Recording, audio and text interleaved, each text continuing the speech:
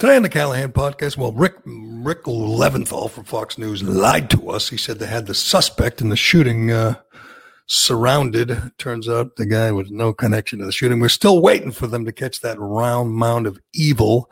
And while we wait, we'll just sit here and watch Joe Biden stumbling and bumbling along the campaign trail. We get the latest sound from the former VP as he reaches out to the Latino community. Also, Trump does a town hall for some reason with Stephanopoulos. That didn't go great. Jim Cramer calls Nancy crazy Nancy, and Alan Dershowitz is suing CNN big time. But the big news, college football is back, and the NFL ratings are falling like a rock. It's kind of good news for Team Trump all around. We'll get to all that with Tom Shattuck on today's Callahan podcast, brought to you, as always, by DCU, Digital Federal Credit Union. You love your car but hate your car payment? No problem. Refinance your car today with DCU, and they can help lower your monthly payment, lower your interest rate, or both. Applying is easy, and their loan experts will help you find the loan term and the payment that fits into your budget. Get out of that high-rate loan and get the interest rate and the payment you deserve from DCU. Learn more and apply today at dcu.org/refinance. Issued by NCUA, membership required. All right, Callahan, let's go. This is the Jerry Callahan Podcast. I've been saying this, it's Wednesday. It's Wednesday, September 16th. I hate that when September's fading into October and it's getting cold and summer's over. I get sad.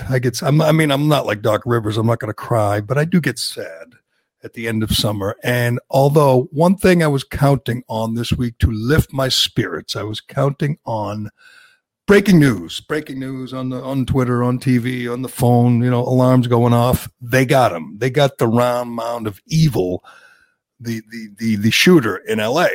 And I thought it might happen Monday, Tuesday, and now Wednesday. I'm still waiting. And I go to bed last night. I don't know what you were doing, Shattuck, but I was watching Fox News, believe it or not. And they go live to Rick Leventhal, one of those, live on the reporters who's always on the scene. And he says, it looks like they got him. They have a guy trapped, barricaded for 9 hours.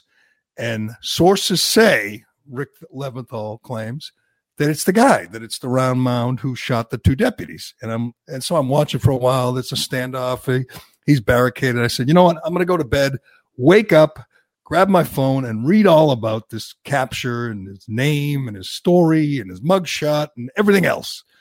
So I get up this morning for like the third straight day, expect to see this scumbag in custody. Rick Leventhal lied to me, Shattuck. He lied to everybody. It was a news story, but it was a carjacking suspect, no connection to the shootings. We are still waiting for this criminal genius who waddled up to the cruiser on Saturday night at 7:00. And we're waiting for some condolences from, Ed Markey, Liz Warren, and Ayanna Pressley, and Kamala Harris. And, we're waiting for them to acknowledge this heinous attack. But we're also waiting for them to get this guy. What is taking so long? This is annoying me. Nobody looks like this thing that did that. And it's no wonder he could sneak up to the car because you can't see him in the rearview mirror, right? I mean, he's like he's an obese Emmanuel Lewis. Have you ever met Glenn Ordway? Yes, I have. Yeah, well, it's an unfair attack. A good friend. I love Glenn, but he has a certain, similar look to him. But that's a good point. Maybe they looked in the rearview mirror and thought it was a child, a fat kid. Yes. No, the center of gravity too. While running away, like he was going about a 50th of a mile per hour. I don't know why they can't find this thing that's out there. I don't know. It's ridiculous. I mean, the left and Ed Markey has done a real good job of making the minority neighborhoods know that the cops are the bad people. The cops are mass murderers. So maybe there's a nice omerta in the neighborhoods now where everybody's clamming up. Nobody's saying anything. It's like where you live now, Jerry, 30 years ago in Charlestown. You could, whack somebody out in Charlestown 30 years ago. I think Marquis put his finger on the problem. The cops have guns. Once we take the guns away from the cops, as Markey has proposed, I don't see any problem in the neighborhood. Do you? No, not at all.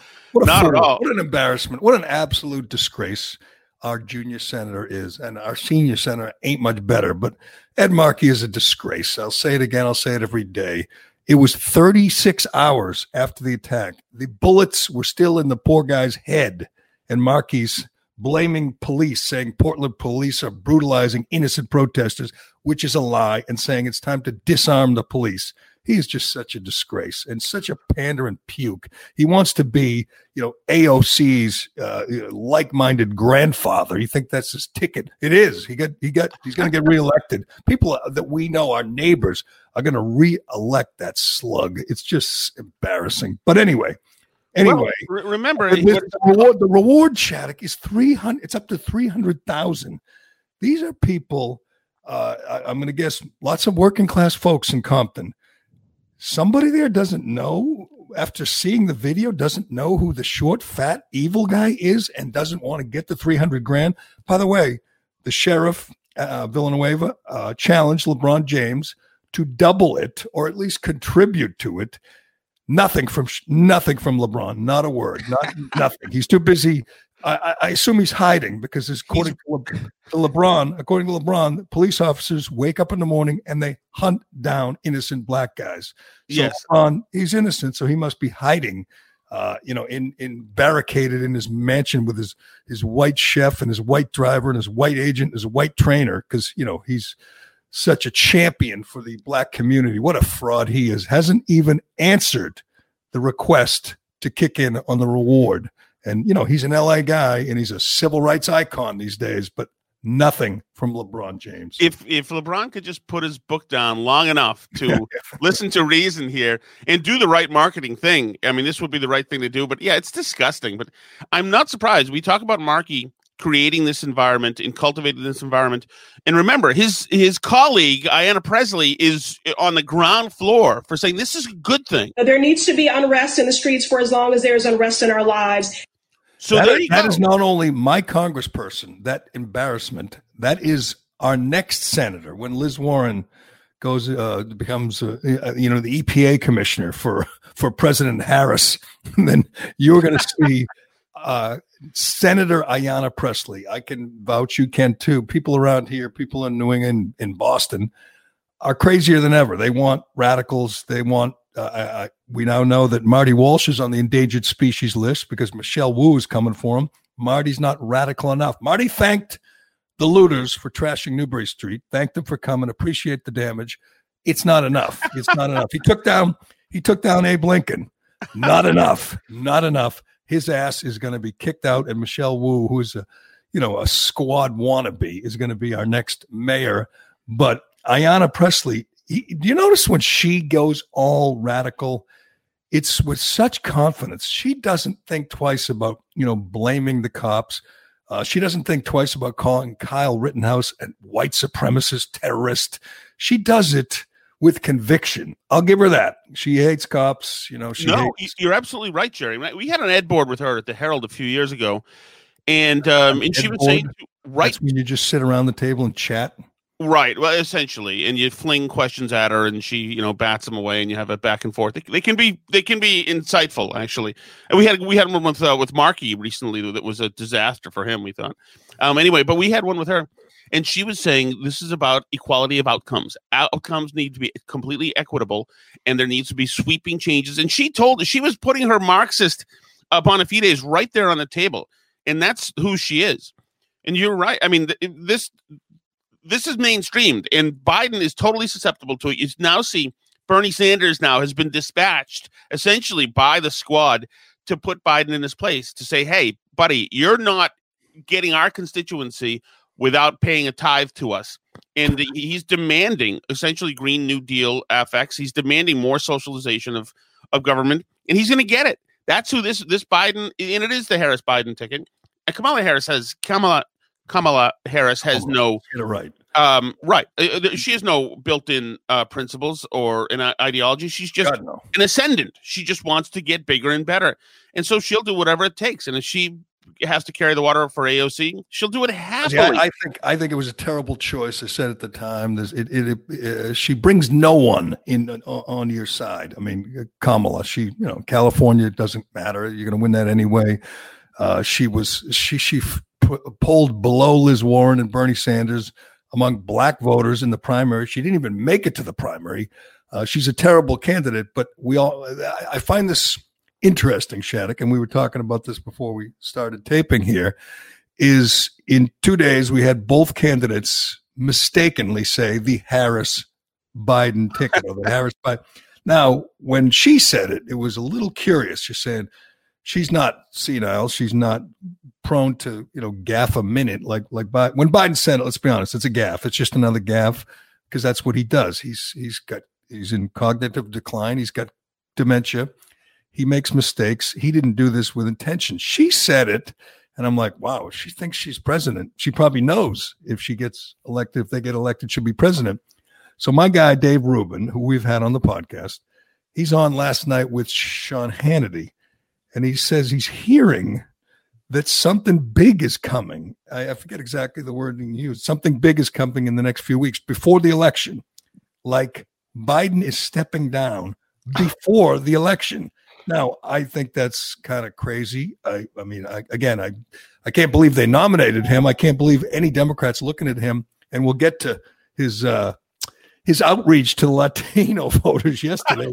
You want to show the listener? Let's show the listeners quick, or at least the live viewers, the comparison here. You want to see? Here's Harris's take on what was it, Sunday or Monday? I think it was Monday. I think it was 2 days ago. Yeah. So here's Harris. A Harris administration together with Joe Biden. So that was caught herself, and she knows. I mean, Biden never catches himself; he just rambles on. But there's some confidence in what she's doing. Yes. And then here's yesterday. Harris-Biden administration is going to relaunch that effort and keep pushing further to make it easier for military spouses and veterans to find meaningful careers, to ensure teachers know how to support military.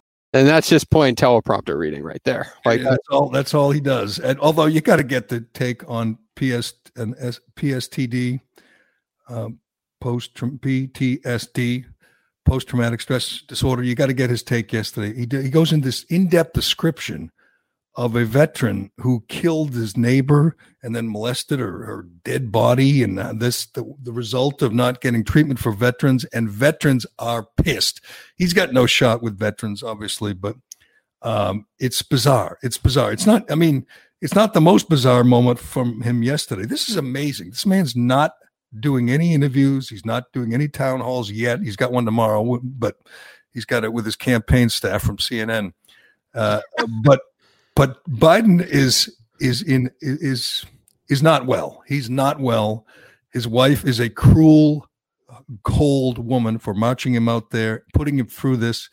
It is like watching, if he were a high school teacher, if he were a store owner, if he were an insurance salesman, they would say it's time to go. You can't handle the job. You're not up for it. It's sad, but you're almost 78.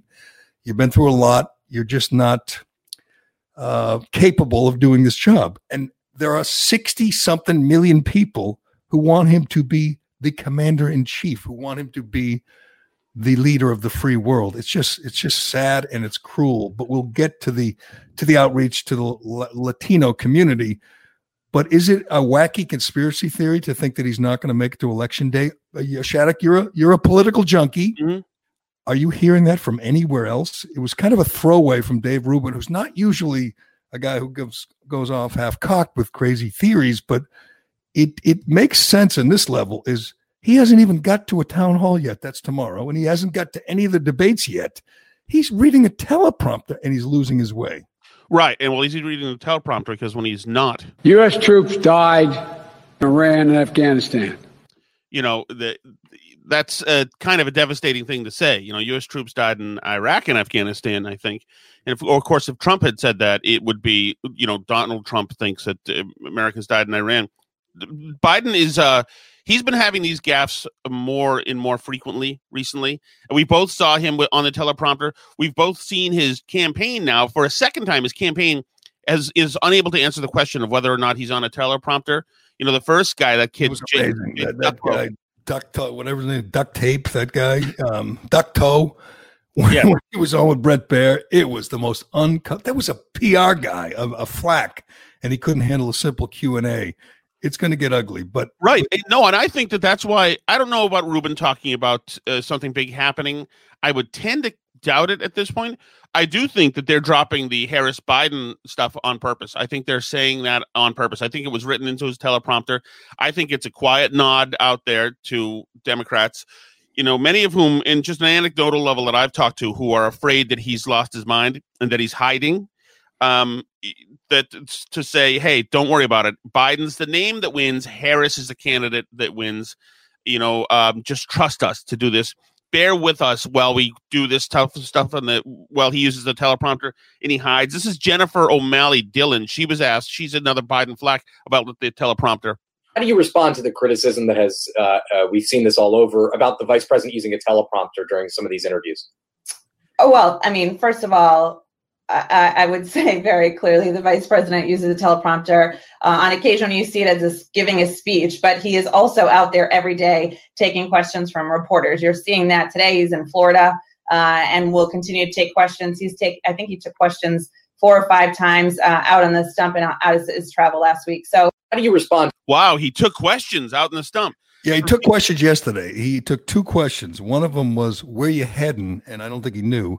And the other one was, what are you going to do about the disinformation campaign from the Trump right. team, the disinformation campaign with Latino voters? So literally, they're working with him. Obviously, they're working with him. We saw George Stephanopoulos, who's doing his best as a Democrat operative to trip up the president last night, which is okay. We could get to that. But I think if you're that flack right there that you just played, that you wake up every day saying, what is my candidate going to do to screw this up today? Can you imagine if they had a good candidate, a competent candidate? I mean, and I realized they didn't have one of those in the primary, but if it was someone who could get through a day without stepping on himself, like Klobuchar or even Buttigieg, I know what problems he had, but if they had a clear-headed, lucid candidate, they'd be running away with this. It bothers me because I think, I hate to say it, but Trump's not getting enough credit from most of the media. Clearly, I just looked at I'm not big into Middle East, geopolitics, but it was a big day yesterday. We can all agree. The Boston Globe, I looked at their page. Obviously, I can't read anything because I don't subscribe, but their page has literally 50 stories, their front page on their website. Not a mention of the Middle East peace treaties with Israel. I just looked at the New York Times morning mailing, the morning briefing update. It's called The Morning. It's just called The Morning. And it is, I don't know, 3,000 words. A tense town hall. They go through all of Trump's falsehoods. Right. Then they go to the wildfires, obviously Trump's fault. Then they go to the virus. Obviously, Trump killed 200,000 people. Then they go, what else is happening? Louisville, Kentucky gives $12 million to Breonna Taylor. We'll get to that. I have some questions with that. Then they go to the Rochester, New York police corruption, suppressing the video of their brutality. On and on it goes. One paragraph. Right. Not even more. One sentence. In a diplomatic victory for Trump, the UAE and Bahrain and Israel formally signed a deal normalizing relations among 3 countries, period. And then we move on to John Bolton accusing Trump of something.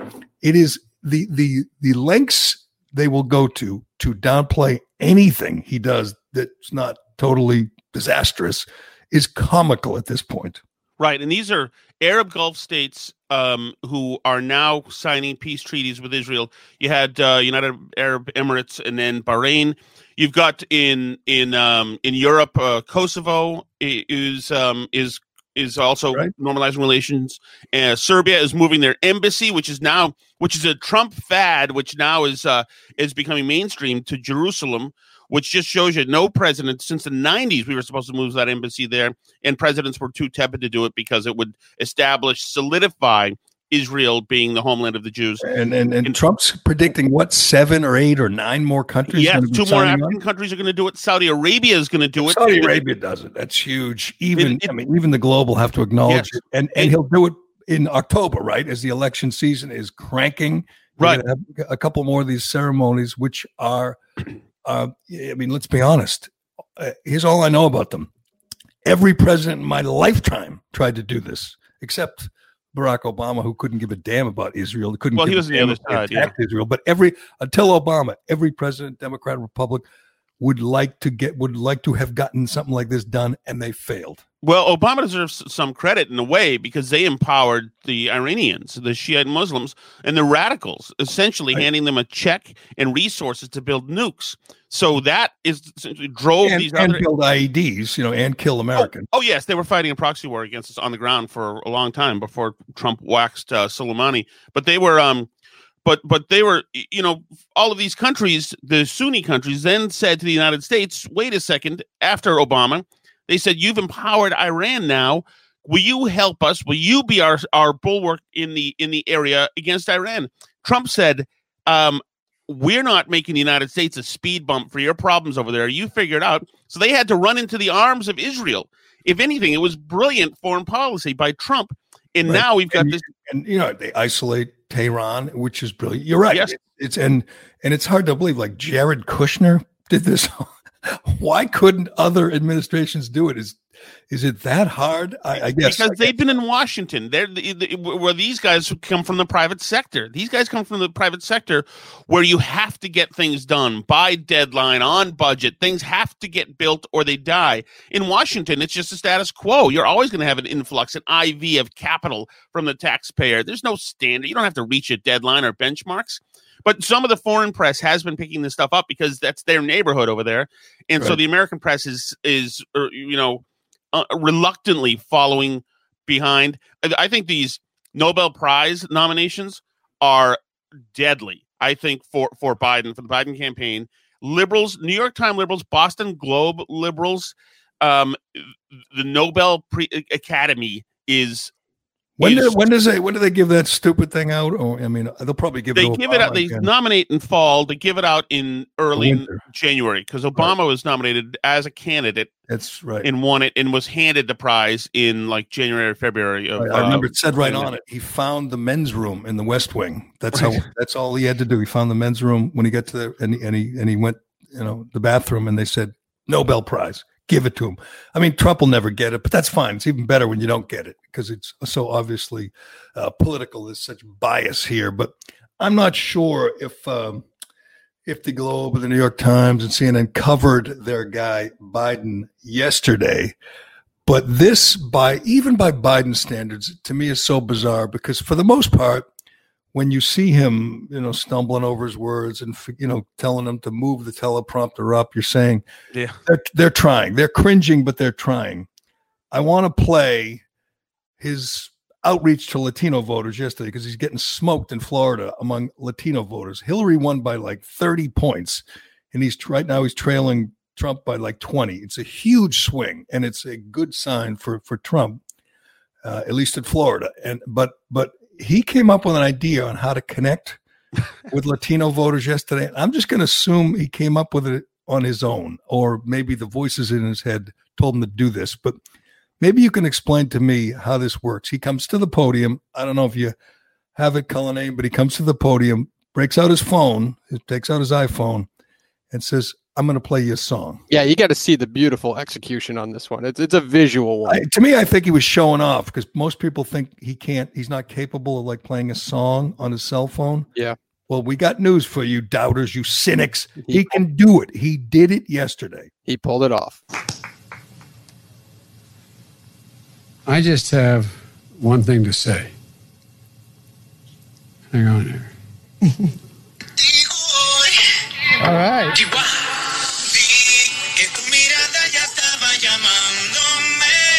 There you go. Dance a little bit, Joe. Come on. I'll tell you what, if I had the talent of any one of these people, I'd be elected president by acclamation. Thank you so much. Jesus. Oh my! Tell me. I know it's a long list, but is that not the most uncomfortable moment you've seen yet on the campaign? He might as well have come out there dressed as one of the three amigos, with the full sombrero. Now Trump did on Cinco de Mayo. Trump had a taco bowl in front of him at Trump Tower years ago, and it was goofy. and he said Trump Tower has the best taco bowl. But here's the difference: is you think that Trump is at least laughing along with it a little bit. He's kind of being goofy, on purpose with intention. You don't think it's senility. Explain to me how this works. He's backstage. All his handlers are sitting there. They're wiping his chin and they're telling him things and fixing his hair. And his wife is telling him, you'll get through this. And he goes on stage with his phone. What the hell is the point? What is the goal of playing the song called Despacito, which I believe in Spanish means slowly, which I guess is apt. It's appropriate. But what does that do? What is he trying to do there? Well, obviously he's trying to pander. He's trying to show them he's down with them. He didn't do that. Did he do that? But in fairness, though, he was introduced by the artist, right? Like the artist of that song was the one who introduced him to that. So that song, I mean, couldn't they play it on a loudspeaker? Would it sound good? I would have thought they would have done that. Yes, that would have made more sense. I don't know. I don't think, Dave. I don't think it takes away from the fact that he was absolutely pandering. He's lost his ability to seamlessly pander. So that's why, last week he was in the black church telling the folks in the church that Thomas Edison didn't invent the light bulb, that it was a black person. He told the same congregation that in the 60s he was demonstrating on the streets for civil rights, which is a lie that he had to retract in 1987 when he originally told that lie because he was nowhere near the streets. He actually was just at the black pool with Corn Pop, getting in the razor blade fight. The kids were rubbing his legs. Right. But also, I think that he feels like he has to change it up a little bit when he's with Latinos. With black audiences, he uses the same line, but Latinos are a little bit different. Yes, and by the way, what you all know, but most people don't know, unlike the African American community, with notable exceptions, the Latino community is an incredibly diverse community with incredibly different attitudes about different things. So with the Latinos, you got to bring audio-visual devices with you because there's a new dimension. The black people are not diverse. They're a monolith that he can simply pander to and lie to. But I think it's a problem. That's and when we talk about his campaign and how the coverage of him, I think his campaign is worried because they're not able to get good Biden stuff into the news cycle because he keeps stepping on his foot. Now, the media is not going to report on the bad stuff. They're not going to imagine. You mentioned the media. Can you imagine what John Oliver? They're not real media. I mean, there is no real media. What would John Oliver or Bill Maher do with that clip if Trump walked out with his phone and played a song because the singer introduced him, played a song in Spanish and started dancing? I mean, that would be the full hour or whatever. John Oliver or Bill Maher, they would spend CNN would spend hours and hours mocking that. I mean, I don't know. I mean, I haven't seen any of these, Jimmy Fallon, Seth Meyers clowns that all, say the same thing, think the same way. But are they going to play that? Did they play that? Did they mock that? Because you really have to if you're a comedian. Yeah, I mean, only if only for the fact that he shuffled over to the podium, and it took about 6 minutes for him to get there, and then of course he couldn't figure out the technology for a moment, and then once he did figure it out. He tried to dance and bob his head a little bit to it, and it seriously reminded me of an elderly home where they're trying to be cool, doing the Macarena or whatever. You have a rapping grandma from the 90s, whatever. It wasn't well done and well executed. It's not a good pander, and I'm sure I know his campaign knows that, and they can't get any layups into the news cycle. They're having I wonder what they could do. I mean, obviously, you could say he's not healthy. He's not fit. You could say he's going to step down and be very emotional. It would get a lot of sympathy. But what's the process? Does someone else become the VP and Harris names a running mate? Is that what happens? Well, they can't take. Biden got the electors, and got the votes from the delegates for the Democratic Party. So what if he got hit by a bus, and what would happen? I mean, obviously, you'd have to have a new candidate. There has to be discussions about that, which is. It's obviously a wild campaign season already, but like tomorrow night, he'll be on CNN and they will be filleting him. They will be fluffing him. I don't even know. Yes. I'm not sure. I'm going to check the Remember, Anderson Cooper let him use the teleprompter last week. He let him use the teleprompter to refer to it, to look at it, to read off it clumsily, and he let him do it. So what we're going to see from CNN, well, it depends. Actually, I don't know who's hosting it. If it's, I'm looking up that I right think now. that recently Tapper has seen the tea leaves and has said, if I'm going to have a career after this election, I'm going to have to revert to old Jake Tapper, the reporter. So I've seen a little bit of improvement from him. But the other people are simply a lost cause. I mean, Cooper's a lost cause. Lemon's an idiot. Cuomo, the Cuomo brand is going to go the way of disco, I think, after this election as well. But if Tapper wants to make it about him and restore his reputation, because 6 years ago Tapper was a good reporter. He was grilling Obama about Benghazi. He was not easy on those press secretaries of Obama. He was a good those days are over, but he's another operative. As we know, he tried to get Sean Parnell to drop out of that race to help his buddy Connor Lamb. I mean, he's a hack. He's a fraud. He's going to try his best to get Biden elected. He's not hosting this town hall. It is Anderson Cooper. So you're going to get the hard-hitting questions.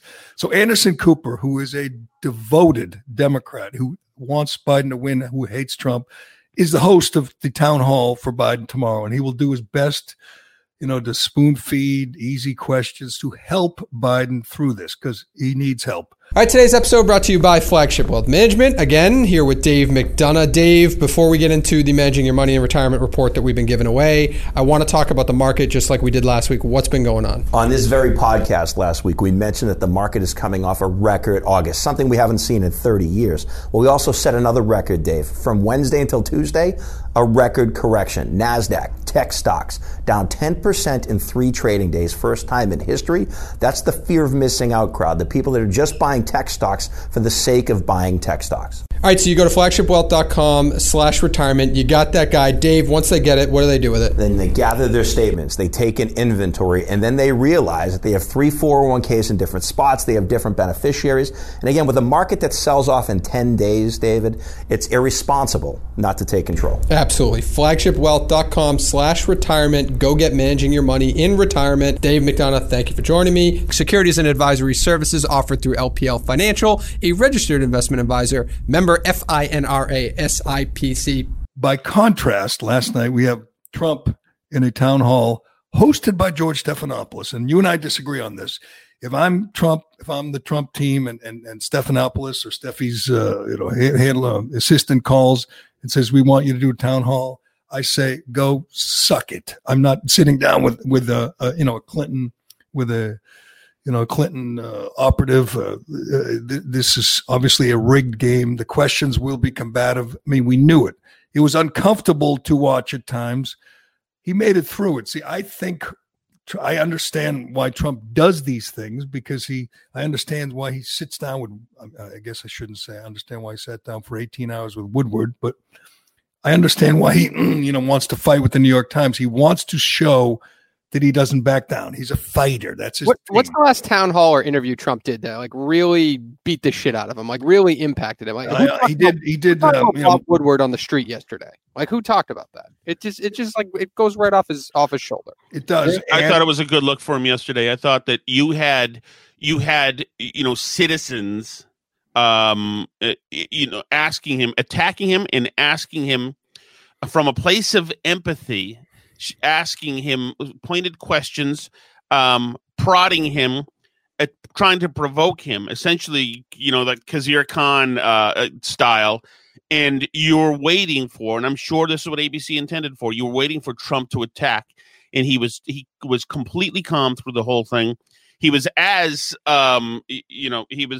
as detailed and thoughtful on policy as Trump can be. Actually, he seemed sharper to me, but he was calm. But the goal is to show I'm not afraid. Bring in this hostile audience. Bring in this Democrat hack host. Right. I am not afraid, as opposed to, in contrast to my opponent, who will not take a question, even from the cheerleaders in the Washington press corps. He will not take questions, even though they have they're invested in getting him elected.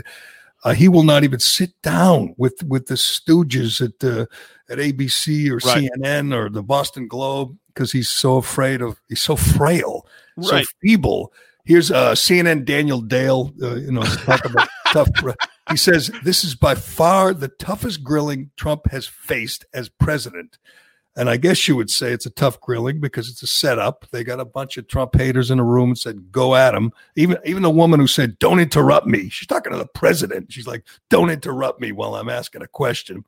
And they go through all the people who the New York Times in their little morning mailing go through all the people that grilled the president and how, he screwed up. They even found someone who said he voted for him in 2016 but won't vote for him this time. That person doesn't exist. That's what the one thing Trump has going for him. He's trailing in the polls. He says some dumb stuff, but I don't know anybody who voted for him 4 years ago who isn't still on board. He hasn't lost any of his support. That's why his approval rating among Republicans is like 96%. Do you know people that voted for him 4 years ago that are out this time, Shattuck? No, I know just the opposite. But, there is polling that shows that he has lost white college-educated voters from the suburbs, and he's surging in Hispanics, and his numbers with blacks are up as well. So there's a give and take there. But I think that the second half, you're right. That was to show that he can go out there and take the heat, which he did. And now it's incumbent upon Biden to do the same thing. And also, it's to show suburban women that he's not a monster. So you had these very empathetic people. And in the end, the last one, the Dominican immigrant whose mother died, that was a win for Trump.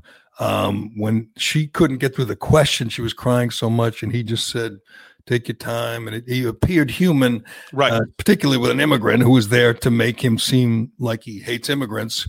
But they go through all the accusations from all the alleged concerned citizens. And then the New York Times writes, Trump responded with a flurry of falsehoods to defend himself. When he said, he wouldn't have a mask mandate. Didn't we already come to the conclusion that you can't have a national mask mandate? I mean, honest to God, this mask thing, and I don't want to get into it again, is so bizarre to me.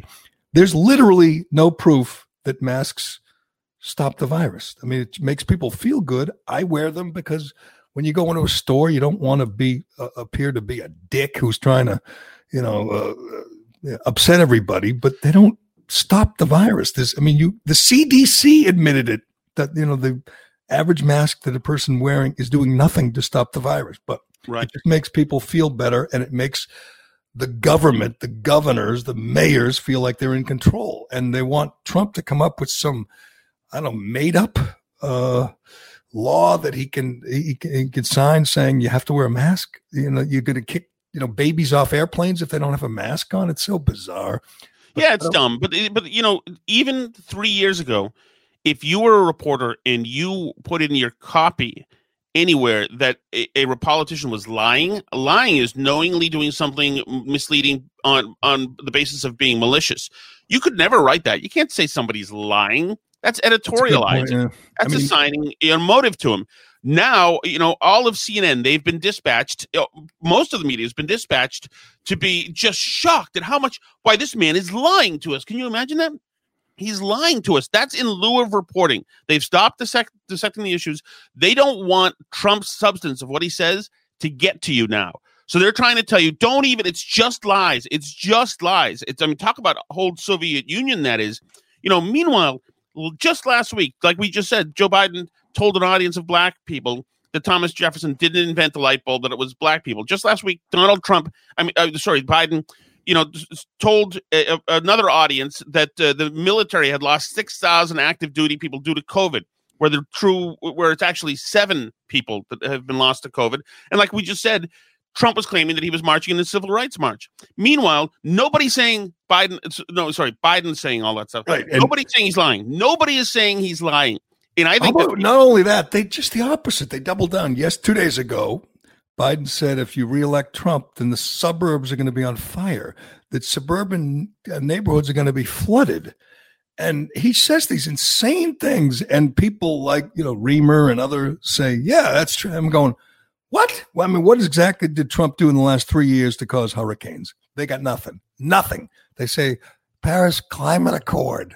So if we didn't pull out of the Paris Climate Accord, Hurricane Sally wouldn't be pounding the Gulf Coast right now. It's insane. The concept that one man could take a pen and sign some legislation and change the weather. It's utterly insane. Right, and it's a bad move. And Trump, I mean, Biden went all in, and everyone in the media said, yeah, if you want to stop all these wildfires, you got to elect Biden. Like, I mean, Obama promised the oceans would recede if you elected him, and people did twice. The oceans did not recede, and somehow his running mate is claiming sort of the same thing. If you don't reelect Trump, if you elect him, then they'll stop the fires and the floods. Yes, it's crazy. And people that is so wacky. I mean, yes. And you've got Gavin Newsom out like on this photo shoot with dressed as a Canadian mounted policeman, in the smoke, saying, you see what happened? These are because of bad policies. This is because we're not believing the science. And nobody believes that. And these same people are telling us there's no such thing as Antifa. And there's been no reported real damage done by Antifa. Those fires you see are people in Hawaiian shirts, by the way. That means Trump. QAnon, by the way. Believe that. I'm telling you, I don't even know what QAnon is. I don't care. It doesn't mean they're not burning churches. They're not beating people up. They're not shooting cops in the head. I don't know what they're doing, but they're not, shooting cops and killing cops. By the way, you mentioned rioting and looting. You saw Portland, Seattle. You saw Portland destroyed. 100+ days, consecutive days of rioting, looting. We see the arrests. The guys get booked, fingerprinted, photographed, and let go to riot again. The same people arrested every night. There's a judge in Lancaster, Pennsylvania, that is an American hero. I don't know what we can put him on a Wheaties box because he's holding all the rioters from Lancaster who rioted because the cop shot a knife-wielding maniac who was going to stab him, and the cop shot him dead as he should have. Clearly, it was self-defense. Clearly, it was justified. Doesn't matter. The rioters and looters in Lancaster said, looks like fun. Let's go trash some stores and burn some dumpsters. And they're all being held on $1 million bail. In Portland, Seattle, no bail. Lancaster, PA, $1 million. Beautiful. You know what happened, Tom Shattuck? They stopped rioting and looting. It was a brilliant strategy. Let's take it seriously. Let's make the bail hurt. And these rioters and looters said, you know what? I think I'll, go back to playing video games and, sleeping all day. They stopped. And that's, if you're in Portland, if you're a law-abiding citizen, you're saying, citizens, like, why couldn't we do that? Why couldn't we make it hurt? Why couldn't we make these people have to pay up? Why couldn't we make Steve Carell and John Cena and Justin Timberlake have to dig a little deeper to bail out these criminals and these degenerates? But anyway, you're right. And Jerry, the good news is this: you're right about all of that, and people know logically about law and order. But here's another thing that's happened this week, and this is not good news for the Biden campaign either, is that this Joe Rogan stuff, offering to have a debate on the Joe Rogan podcast, that is brilliant. That is brilliant. What Rogan has said about Biden being unfit is very damaging. We talk about, Tucker gets 3 million people a night watching, or Hannity gets, 3.4 million a night. CNN, a lot fewer. Rogan daily gets about 8 to 9 million listeners a day. He is more influential than any other show out there. And that's just listeners. That's before YouTube or whatever everything else he's going on, Spotify or whatever. It's amazing because half the time it's a long, boring interview. Yes. I mean, I listen when I see someone I find interesting, and sometimes it's great. I've said it before. He had a great one with Bill Maher. He had a great one with Lenny Clark. So the other day, Mike Tyson was trending #1 on Apple. So I said, check it out. Tyson, he can be interesting. It was terrible. I don't know if you guys listened to it. It was terrible. Tyson was so unfocused and just rambling, and Rogan couldn't do anything to control it. It was like 2.5 hours. I listened for maybe an hour and a half, and I said, this is terrible. Anyway, you are right. It's brilliant for one reason. You can't, if you were an objective reporter or an objective political analyst, you can't say, no, Biden shouldn't do it, because you know why? Because you can't come up with a reason he shouldn't do it. Trump wants to do it. Rogan wants to do it. The people want it. So why, if you're a Biden surrogate, would you say no?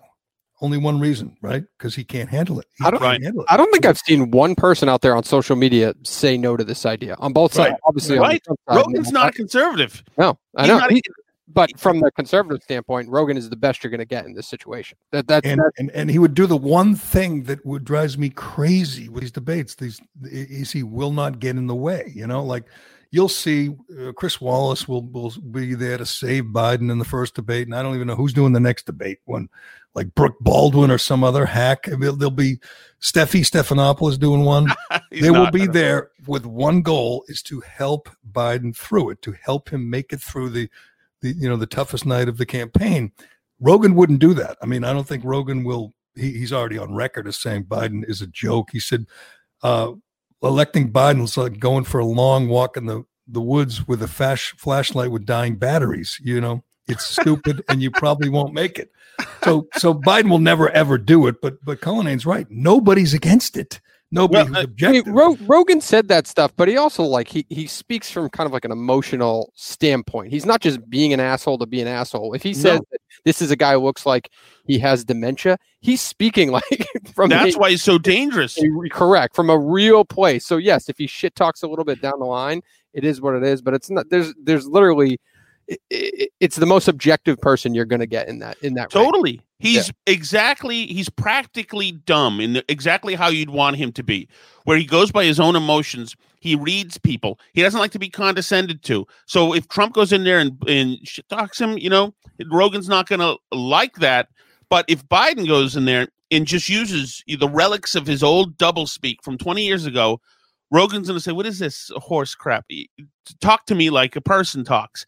And it'll be interesting to see. I mean, if the polls continue to tighten, if they tighten the battleground states, then Biden may have to reach a larger audience. Good point. Like a desperate Biden is going to be something to see, man. And it seemed that way yesterday because he saw the polls with Latinos in Florida, and so he came out with that singer and then played the song on his phone and started dancing. I mean, a desperate Biden.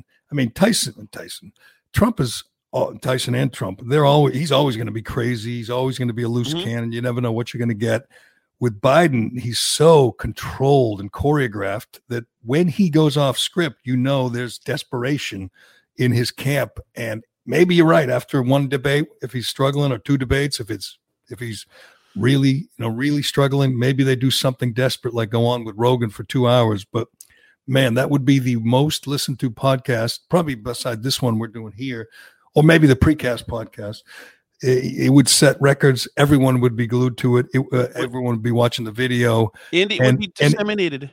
Here's what you do, though, when you watch Biden, if you're a Democrat. You just hold your breath the whole time. He's on a tight wire, and you're saying, please don't fall off. We hate Trump. Let's make it through this. I hope he does it. I don't care. I mean, I look forward to every debate. They're going to be great. They're going to be wild. It's going to be history. And I don't see how the Joe Biden that we saw yesterday and the day before, that guy, even with the help of the media, even if, Stephanopoulos is there or Chuck Todd is there to hold his hand, I don't see him getting through an hour and a half, let alone 2-3 hours with Joe Rogan. Right. Well, I think, Biden has his strong moments where he's loosened. A couple of times last week, he was loosened when he was yelling about Trump, causing hurricanes to destroy the suburbs, which were going to be blown away. He was loosened. He was following the directions of the teleprompter, which told him to raise your voice when you start talking about the suburbs, so that the college-educated white women will hear. And but he still can't think in his feet. And when he's challenged, that's the problem. That's why the Rogan thing, I think, could end up in a fist fight, because when Biden feels challenged, he gets snippy. But right, gets snippy. Like Shattuck, I'm telling you, that is dementia, and I'm not kidding. There is frustration. I've been around dementia patients when they, especially early in late stages, they're gone. But early, they get frustrated with the inability to recall things, to be themselves, and when things don't go their way, they get a little snippy and a little angry. That's what you're going to see more of. That's what he's going through. It's too bad. And his wife is a cruel, cold woman for putting him out there, because he belongs, back home in his beachfront mansion in Delaware and relaxing on the porch or maybe, taking a walk. He's not supposed to be running for president. It's madness, but hey, hopefully he won't close the deal. Did you know that Shea Concrete has been offering technical engineering seminars for professional development credit at their Amesbury headquarters since January 2018? Well, now these continuing education opportunities are brought to the industry virtually through the Precast Podcast platform. I've been telling you about the Precast Podcast, the best podcast in the precast business. It's the only one, but it's good. And you can get credit just by listening. Although nothing can take the place of the in-person training, the virtual education offering through the Precast Podcast are a close second. Shea Concrete Products is committed to supporting 2 educational-based podcast episodes per month at no cost to attendees. Multiple credit hours can be earned. How easy is that? You don't get credit for the Callahan Podcast. You get credit when you listen to the Precast Podcast. Are you a septic or wastewater professional in Mass or New Hampshire? Contractors, installers, engineers, or job site inspectors who need to earn professional CECs to keep up their certification or license should check out Shea's Precast Podcast Technical Engineering Seminars. And the Precast Podcast is not all technical. Listen and find out more about the company's process, products, employees, and so on. There's even an episode featuring me, the brother-in-law of Greg, the guy who runs Shea Concrete. Shea Concrete Products is not only the lead supplier in the precast concrete industry, but they also deliver a robust technical education platform. With over 7 years of experience in operation as a family-owned and operated business, Shea has become New England's premier precaster.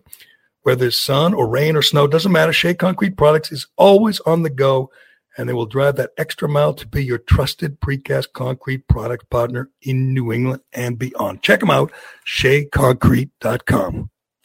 Speaking of madness, I can't spend a lot of time on this because it is so bizarre, but the Tucker Carlson interview with the Chinese virologist who claims, and by the way, we said this at the beginning, not definitively, but we said, would it surprise you if this was a weapon?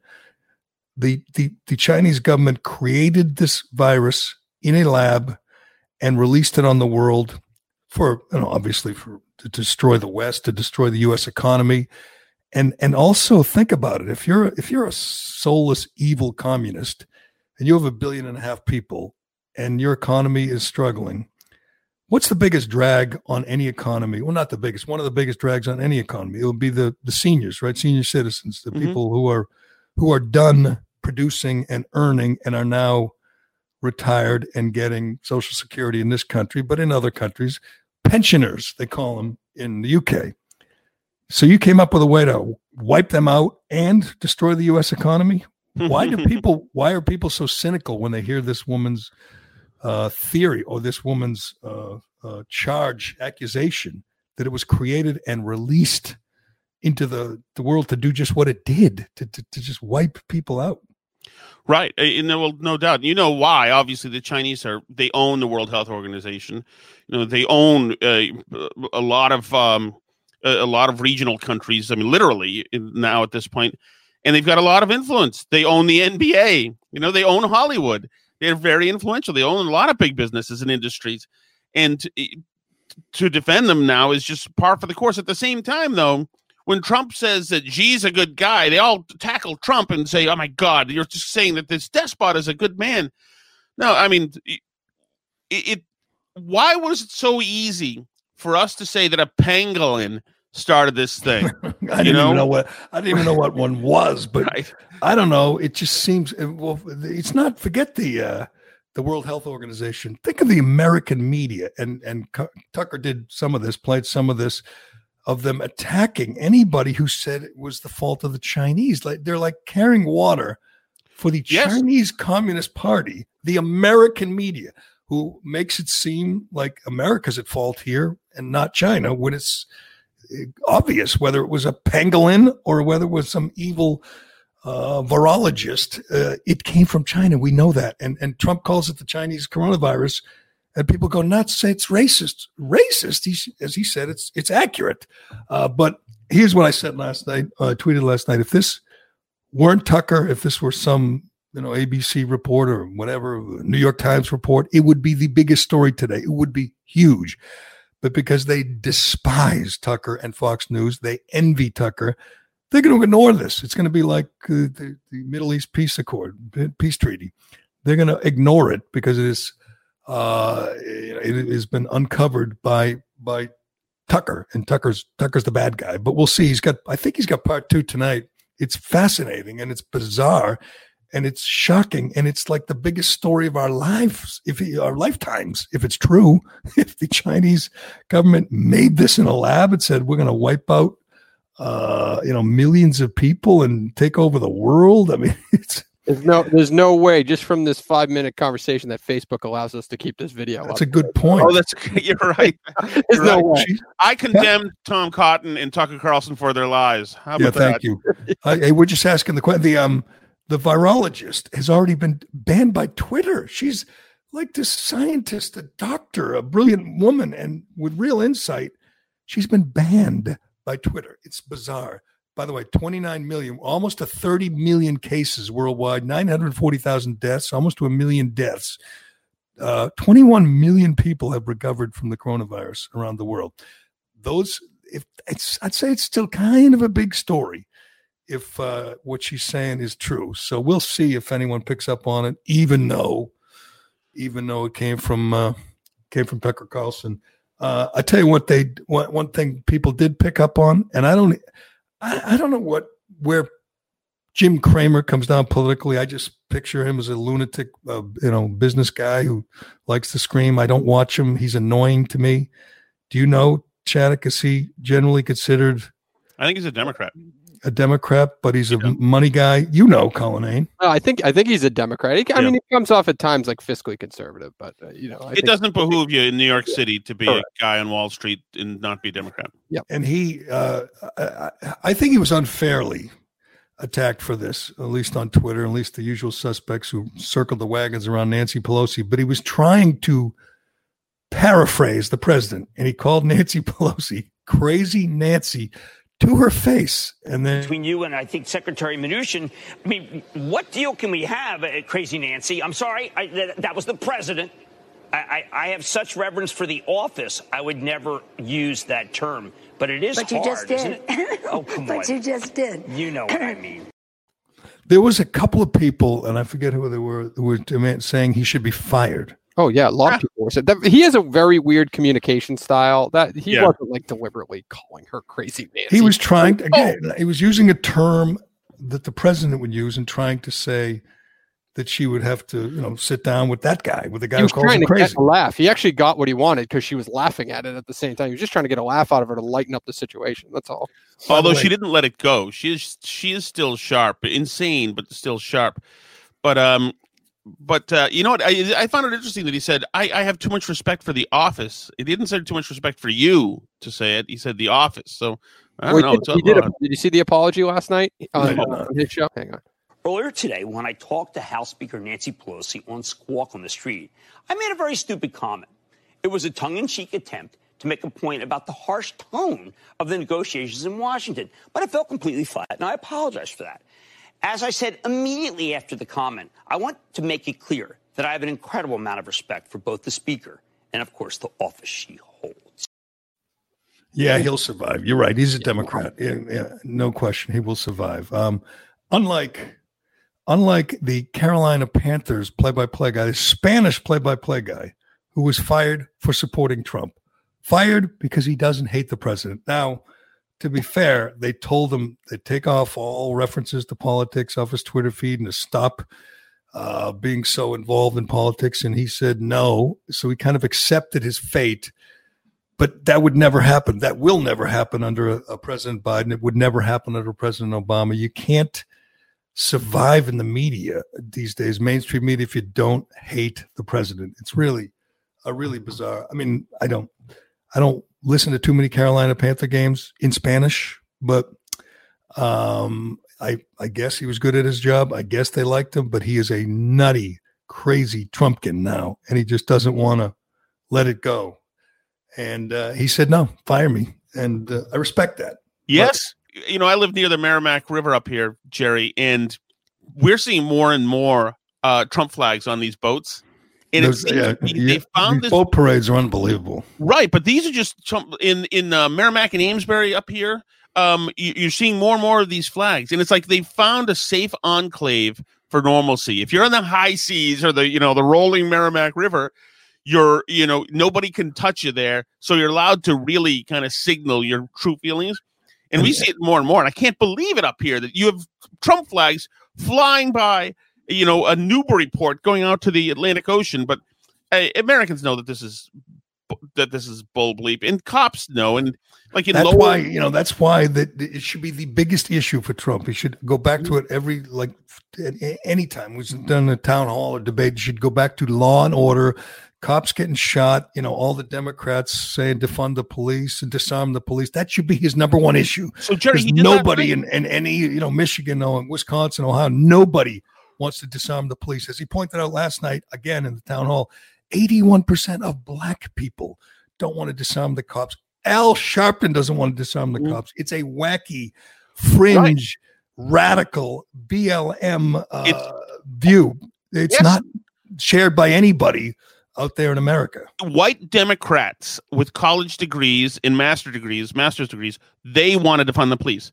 That's who it is. It's not the black community, like you just said, or the Hispanic community. Both of those communities want the cops back, which is probably one of the reasons Trump is surging there. They're saying, save our communities. What are you doing? You have these white kids in law school coming to our communities to pretend they're lawyers and medics and torching the entire place, and they're all going back to Wellesley when this is all over. But we're stuck with these burning embers, and you're leaving us. There was a picture yesterday, I think, was it Kamala Harris? Picture of her, and she's come out against weapons of war, ban the AR-15, and she's got a security guard right next to her with an AR-15. So it's like, you take away your AR-15, but you can't touch mine. It's just another example of this incredible hypocrisy and double standard, which is a winning issue for Trump. I think he should just hammer away at law and order. Every commercial should be about cities burning, and Democrats defending and saying Antifa's a myth and Black Lives Matter is wonderful, and show them smashing store windows and burning churches. That should be his number one issue. Number two issue, every minute of every day should be hammering away not just tweeting law and order, but talking about it. Yes, and he did it last night when he was asked by a woman to say, essentially she said, admit that there is police brutality, that black people are being killed in the streets by police. Admit that there's a problem, and he didn't budge an inch. There's there's the chokers. Okay, there's a couple of bad apples and chokers. The police do a good job. They have a tough job. They're out there. He was 100% behind them, and it's that resolved. Other people, political consultants would say he was being tone deaf because he didn't caress her and acquiesce a little bit to her sentiments. But no, he is. That's what we had. It's what he has to do. Yep. When police reform, right after George Floyd, police reform was the thing, and you had Republicans saying that they want to get rid of immunity for police officers and get rid of this and cut the budgets, and they were afraid of the mob. You got to fight back. You can't admit there's systemic racism. You can't admit there's an epidemic of police brutality because there isn't. It's what he should say. It isn't. There's isolated cases, of course, but there's much more of a problem with the attacks on the police than the police attacking innocent minority kids. And he should focus on Chicago. 53 shootings again last weekend, 50 shootings every weekend in Chicago. He should talk about that and how those Black lives matter. Right. Hammer it home every damn day.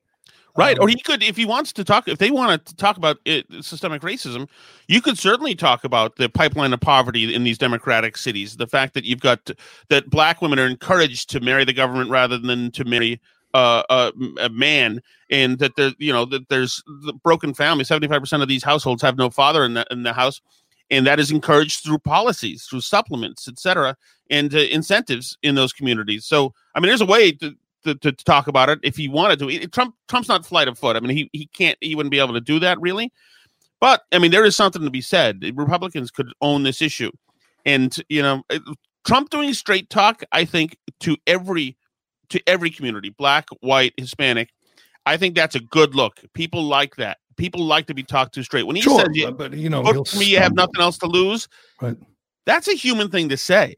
hey, I'm not good, I'm not great, I don't know what I am, but that other guy sucks. Why don't you give me a try? That's reasonable. And he has some great surrogates. He's got, Candace Owen, and he's got Kim Klasick, or whatever you say her name is. And we saw some of the speakers, Herschel Walker at the convention. He has some good surrogates out there, and I think they're doing a good job, although I'm not sure the Joe polls. Biden has the guy who sang Despacito as a surrogate. I think he's winning the surrogate war. Louis Fonsi. Yeah. That song was a global sensation 2 years ago, I think, or now 2 years ago. I did not know that. Learn something new every day. I wouldn't have played if I were Joe Biden. I know we wanted to show off that he can handle the phone, but I would have had it cranked out on some nice speakers. But what a bad pander that is, to say, all right, we've abandoned your cities and your neighborhoods. We've left them unprotected. We've let them burn.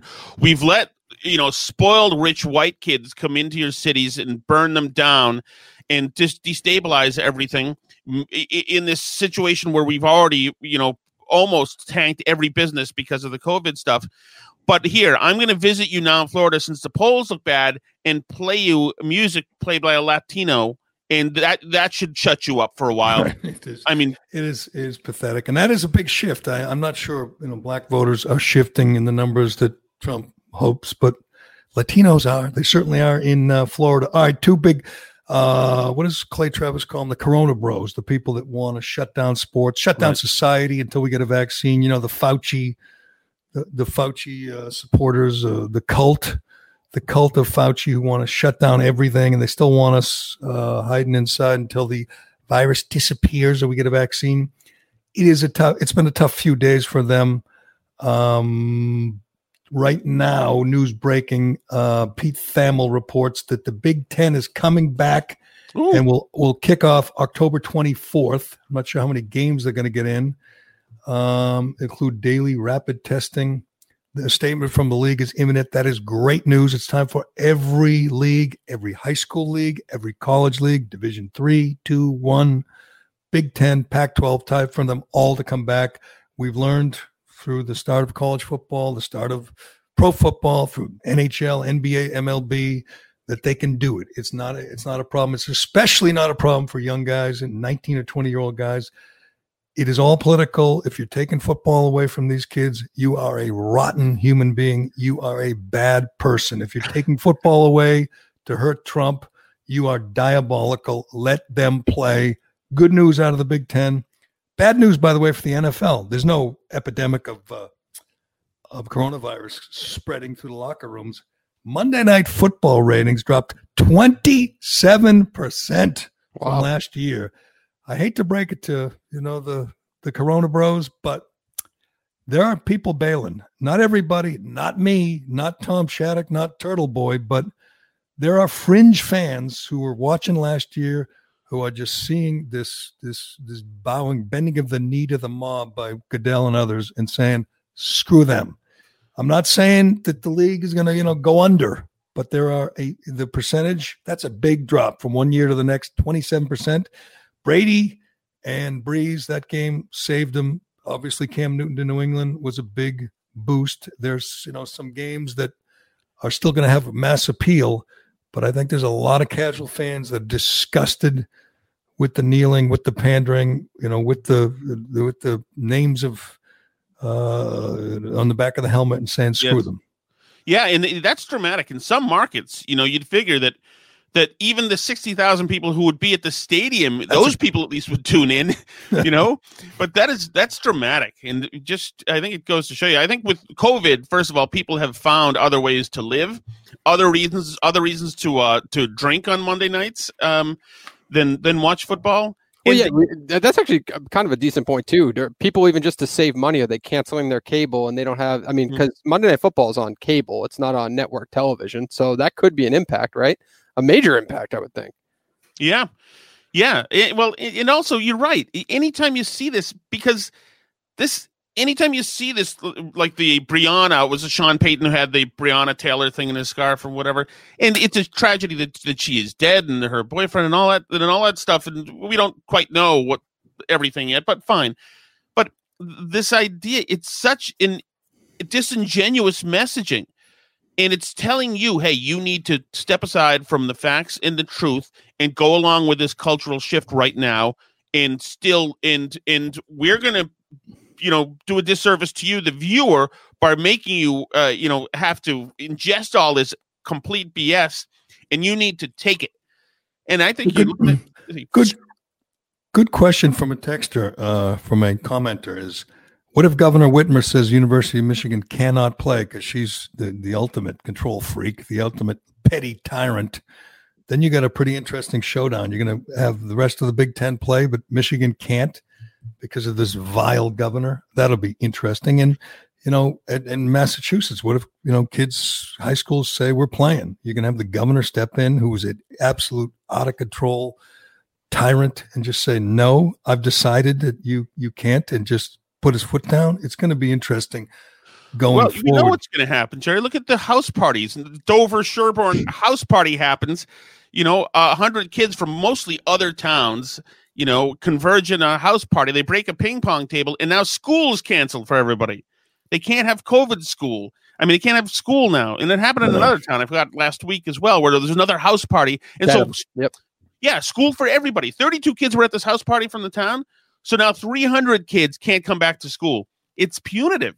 It's malicious. It's a way to say it's insane. There was a couple players. We talked about Tyler Eifert putting David Dorn's name on his helmet. Now Villanueva, the guy from the Steelers, the offensive lineman who was an Army Ranger, he literally took his own magic marker and wrote the name of a guy who died in combat on his helmet, which to me, you're not going to be able to criticize him publicly, but his teammates all agreed to put one name from a young black kid who was shot in the back by the cops. He's on all the helmets except Villanueva took it off and put his own tribute on there, which is pretty cool. The public will love Villanueva and love Tyler Eifert. I'm not sure about the teammates. We'll see how that goes. Maybe a little tension in the ranks. But that's interesting, Jerry, though, because Villanueva, a few years ago when he did that thing where he went out to the rest of the team stayed in the locker room. He said, I won't do that. And he came out by himself. Right. But remember, after that, they kind of made him apologize for it. Right. Remember that? So I think that he learned the lesson of apologizing and said, he probably thought, I'm never doing that. I will never apologize again for believing in my own principles and standards for these fools and PR weasels and marketing, harpies who want to dictate what we do on the field. I think that's great. By the way, I have along those lines, along the COVID lines, I have good news for Dave Cullinane. Hit me. You ready? Here we go. I can announce also that we're extending the October outdoor dining program beyond its original date of October 31st. Restaurants using private outdoor space can continue to do so for the duration of the public health emergency. And restaurants using public health space on streets and sidewalks will be able to continue until December 1st, when we'll look at the situation again. So, Dave, you can be at Mama Maria or whatever's on City Hall Plaza now, dining outside in December in Boston. There's nothing more pleasant. I know, I'm always every year I sit there mid-November and I'm thinking to myself, I want to dine outside this year. Especially the wind on City Hall Plaza or around the Hancock Building on St. James Street. It's just insane. This guy, what an idiot. We're going to let you have outdoor dining in the winter.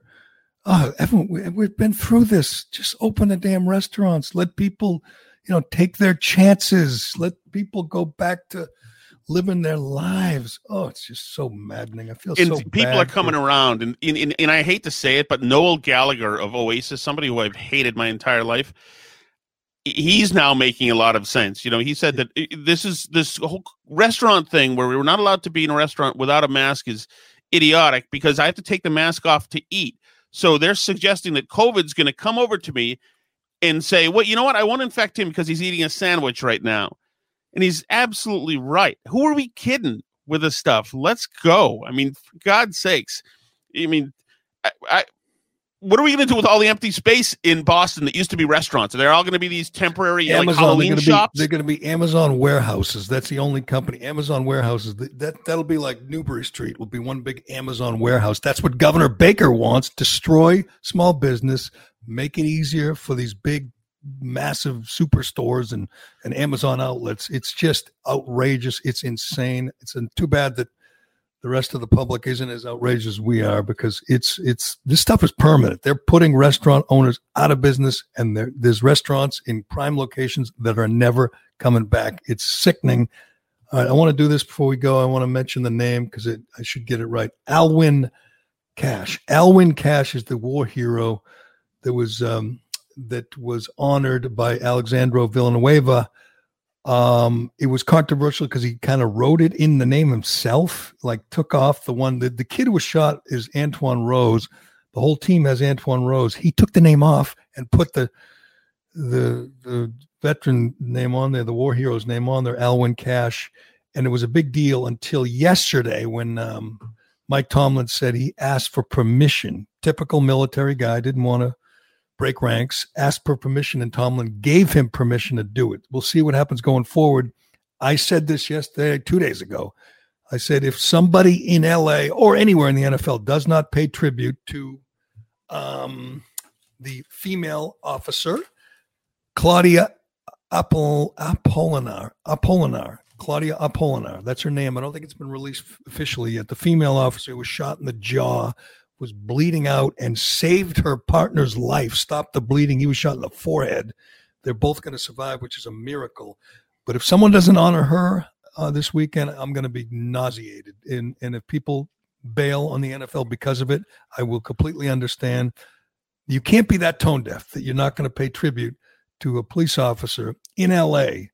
who was shot in the friggin' face and survived and heroically saved her partner. That woman is a hero. And if they don't recognize that, if they're too busy, too tone deaf, that like LeBron hasn't, as far as we know, hasn't said a word about this yet. Just like Ed Markey and Liz Warren and Ayanna Pressley, they just ignore it. It's not good news to them that these officers are surviving, that they were so heroic, that they survived this against all odds assassination attempt. It doesn't matter to them. It's not on their radar screen.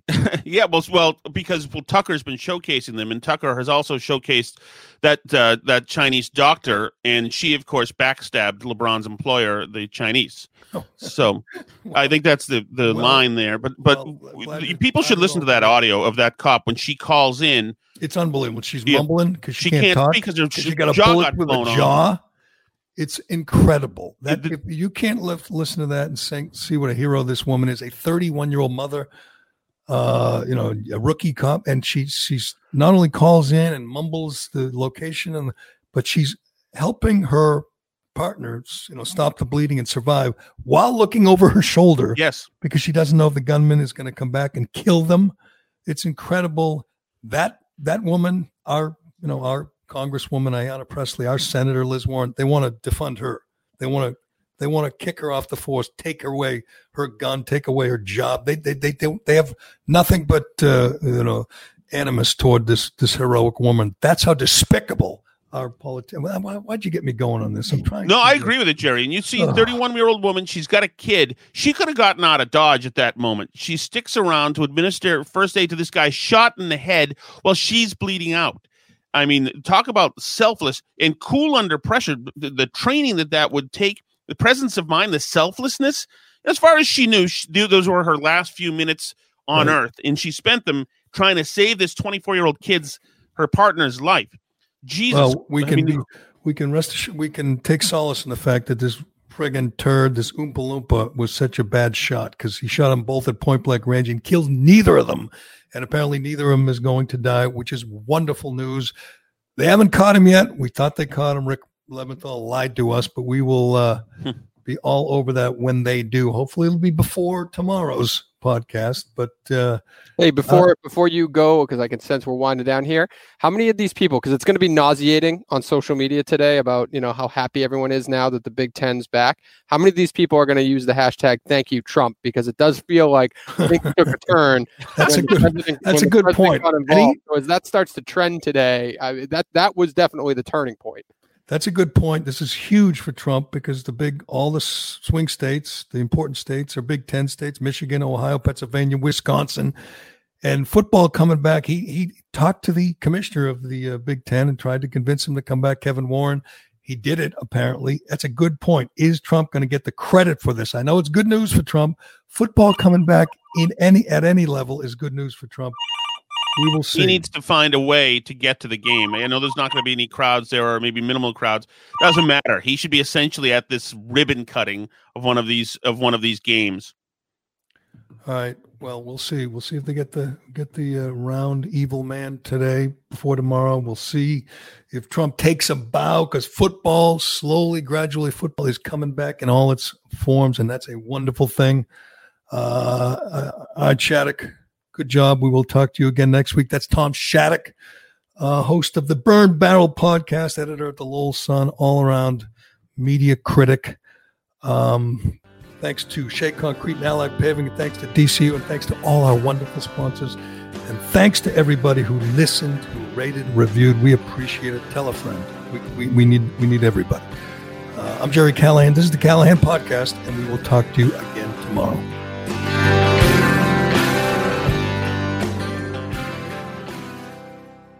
Why am I stopping? No one else stops. Can I go home? The Jerry Callahan Podcast.